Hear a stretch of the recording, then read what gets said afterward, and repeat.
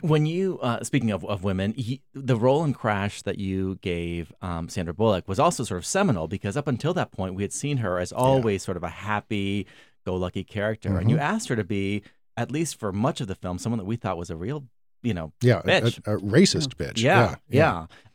Did you have trouble convincing her to do that? No, she leapt at that.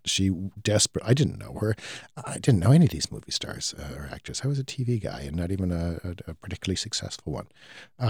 So no, it was if we started to put the cast together, she was one of the last two to come on, but she read it and just dove at it and came to me and said, "Can I do this?" And I went, "Yeah, of course you can."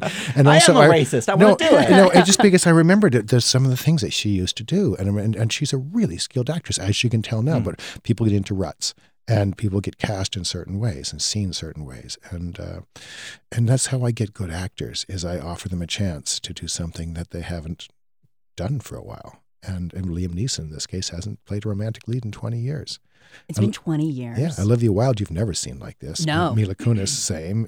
Adrian Brody even is redefines himself. He's done so many fabulous roles.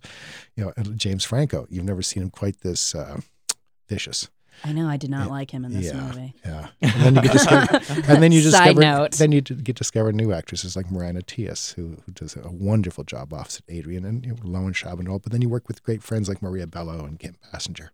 Do you write with anyone ever in mind, or do you always just openly? I try. If an actor comes into my mind, I do my best to push him or her out, because then you will just start writing for things you've seen them do before.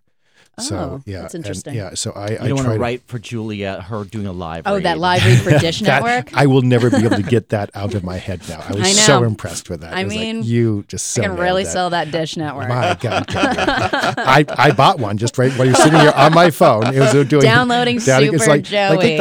It can do like 700 things at once. They really can, That's you guys. Great. Exactly. Oh my gosh, we need a cut of that. I know.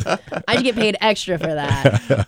Are you writing something now, Paul, or are you taking a break? It's not that I'm taking a break. I just haven't found the next thing that I have to write about.